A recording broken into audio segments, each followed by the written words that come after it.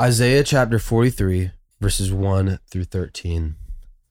But now, thus says the Lord, He who created you, O Jacob, He who formed you, O Israel, fear not, for I have redeemed you. I have called you by name, and you are mine. When you pass through the waters, I will be with you, and through the rivers, they shall not overwhelm you. When you walk through fire, you shall not be burned, and the flame shall not consume you. For I am the Lord Yahweh, your God, the Holy One of Israel, your Savior. I give Egypt as your ransom, Cush and Seba in exchange for you, because you are precious in my eyes and honored, and I love you. I give men in return for you, peoples in exchange for your life. Fear not, for I am with you. I will bring your offspring from the east, and from the west I will gather you. I will say to the north, give up, and to the south, do not withhold. Bring my sons from afar, and my daughters from the end of the earth. Everyone who is called by my name, whom I created for my glory, whom I formed and made.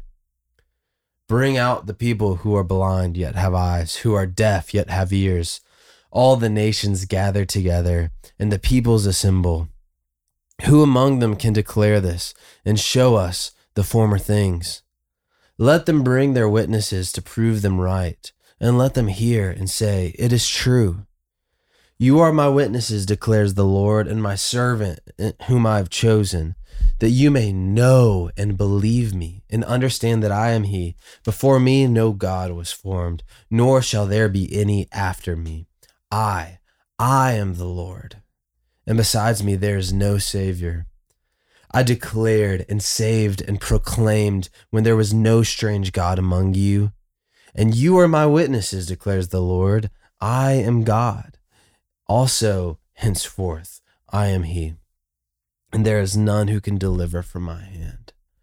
I work, and who can turn it back?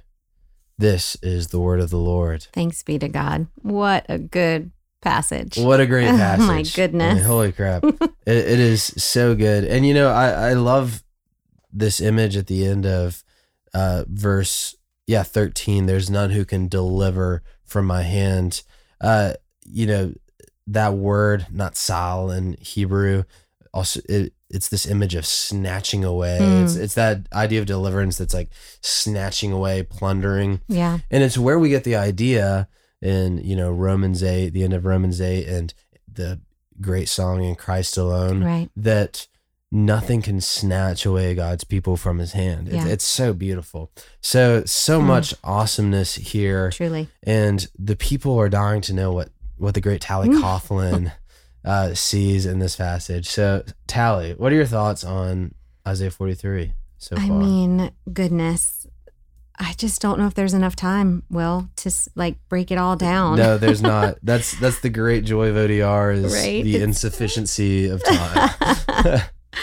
Oh man, you know, starting from the back and working our way to the beginning, you know, that whole language of snatching and plundering, like, again, from earlier days, this is not imagery we're familiar with. We don't often have children have something snatched out of their hand. Oh, yeah. You know, you teach your kids not to grab and to take and to ask and wait. But like the people of Israel had just been plundered. They had gone through times of being taken, their children taken from them, their families taken from them, goodness snatched. Literally, not just figuratively. This for us can be somewhat figurative, but for the people who this was written to, this was real. And here God is saying, no, nothing can be taken out of my hand. What a comfort that is. Mm-hmm. Yeah, that's just such a comfort to know that nothing can change the plans of the Lord. Absolutely. You know, yesterday's passage basically outlines another one of the big themes of Isaiah is idolatry and the folly of idolatry. And yesterday kind of gets into the judgment reserved for these people, these servants of the Lord who have turned and made fools of themselves and have merited this anger of the Lord. And there's this fire imagery, fire all around. Yeah. But then this is where that judgment, there's this beautiful redemptive twist in verse 2. And it's a great like Hobby Lobby plaque type It is. verse. It's true. But the more you understand like water in the Bible and fire in the Bible, the imagery just comes alive, because, you know, water and fire are they are the epitome of judgment in metaphor form. So when you pass through the waters, I will be with you. Through rivers, they won't overwhelm you. When you walk through fire, literally, you know, a couple sentences ago, God has talked about pouring out this fire. Right. When you walk through fire, you shall not be burned. Yeah. And the flame won't consume you. How? Why? For I am the Lord. Yeah. It's not because of you. It's not your resilience. Right. It's not your determination. Right. It's not you fixing it. But it's because you are chosen. You are honored in my eyes, and I love you. Yeah.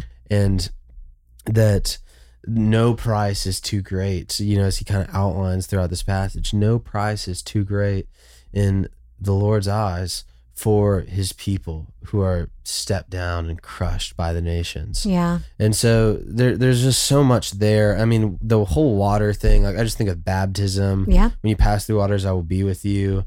And, you know, 1 Peter 3, which we read recently on ODR, is that amazing image of Noah's Ark, which he says corresponds to baptism, that we can pass safely through waters because Christ pulls us out of the waters. I mean, like you said, there's just not enough time. But what else do you see here as he kind of builds this, this discussion or...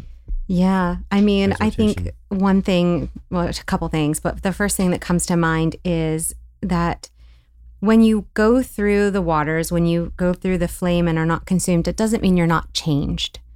There is, you cannot put metal into fire and it not be transformed. Something happens in that process. And so God in these two sentences isn't saying that you will never go through difficulty.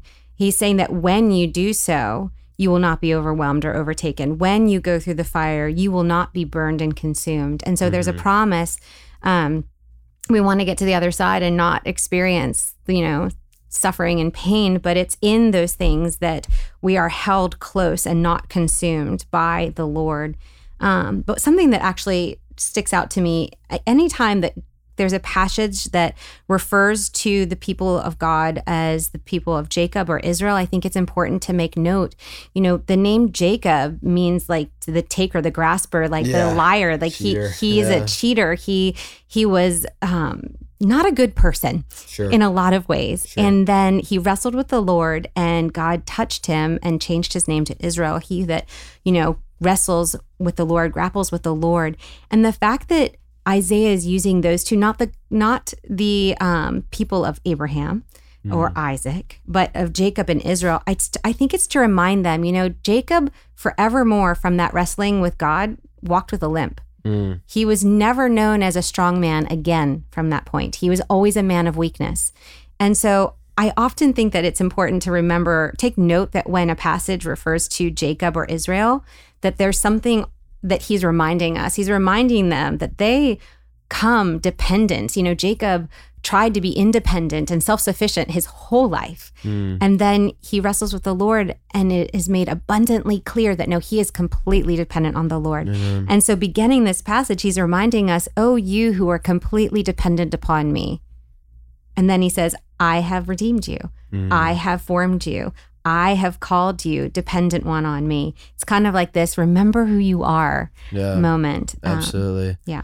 In verse 12, he says, I declared and saved and proclaimed when there was no strange God among you. And I believe like a lot of this is harkening back to the Exodus. Yeah. And God's sort of initial salvation of the people of Israel and bringing them out. And they hadn't kind of tampered with all these pagan religions of the Canaanites. Yeah. And sort of there's this call to like return to your first love. Yeah. It's like that Revelation idea. Return to your first love. Like remember the simplicity of the ultimate nature of God. Like there was nothing before it. There's nothing after. Yeah. And like go back to that time where there was nothing else. And anytime that the Bible points back to the Exodus, our ears should perk up because I love, the Transfiguration Mountain, Moses and Elijah appear. Yeah. And it says that they were speaking to Christ about his departure, but the Greek word there is his exodos. Yeah. And there's, throughout that passage, we've done it on ODR, there's a ton of Exodus imagery, which is just awesome. Yeah. And so that should really point us back as new covenant believers, as, believers in the covenant of Jesus. Yeah. Back to this ultimate, Jesus was not a Band-Aid, and he was preeminent from the foundation of time, as Colossians talks about.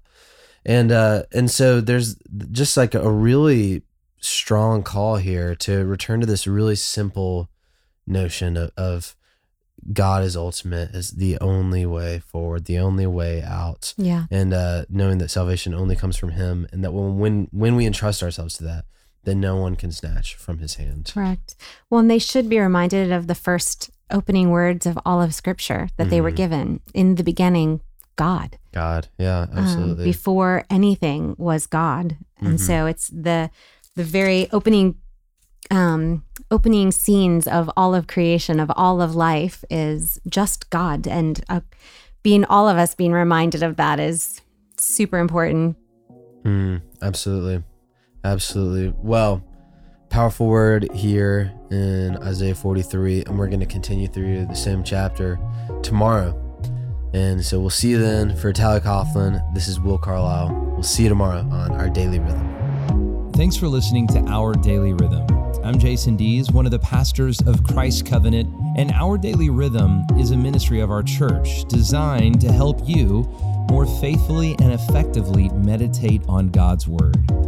If you ever have a question for us about one of our Bible readings or one of your own Bible readings, please don't hesitate to text us at 404-465-1737. Again, that's 404-465-1737. Or email me directly at jason@christcovenant.com. We'll meet you again tomorrow for Our Daily Rhythm.